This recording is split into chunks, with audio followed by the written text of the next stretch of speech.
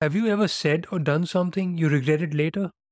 Perhaps you made an impulsive purchase, like buying a house, because of the one time you saw a beautiful sunset around a corner that blew your mind, or you left your partner on the spur of the moment for someone else, or you reacted to someone because things didn't go as you'd hoped.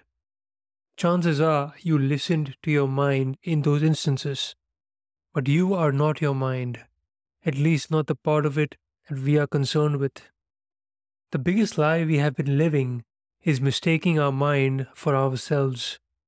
Many of us mistakenly think mental health challenges are only for those who have been diagnosed with chronic stress, anxiety, or even depression, and who need some kind of professional help through psychiatry, psychotherapy, or a similar way. But the reality is, none of us are immune to having mental health challenges, despite what we might believe. In other words, we are all enslaved to our minds. By the way, the suicide rate among psychologists is far higher than average, and Psychology Today reports that 46% report depression and nearly 50% see themselves as failures. Here's the thing: as long as we are under the influence of our mind, by way of having a constant inner monologue in our head, we are all suffering at varying levels, some of us more than the others. It's no wonder then that we think of our everyday stress, anxiety, and worry as something we need to, quote, manage or reduce. However, there is nothing normal about living this way. As long as we are addicted to this passive, compulsive thinking, we will continue to be driven by our past and future, not least because our mind thrives on it. The great Sufi mystic Rumi has said, "Why do you stay in prison when the door is wide open?" Here's the thing: we are not supposed to be using our mind passively 24/7. Our mind should be free, empty, and spontaneous at all times, so we have the mental space to be fully present to deal with situations appropriately. Because it's not the situations that come up in our lives that matters as much as how we engage with them, which is what determines our true growth in the end.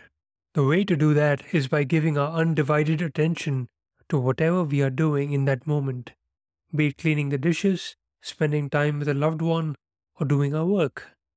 Believe it or not, it's no deeper than that.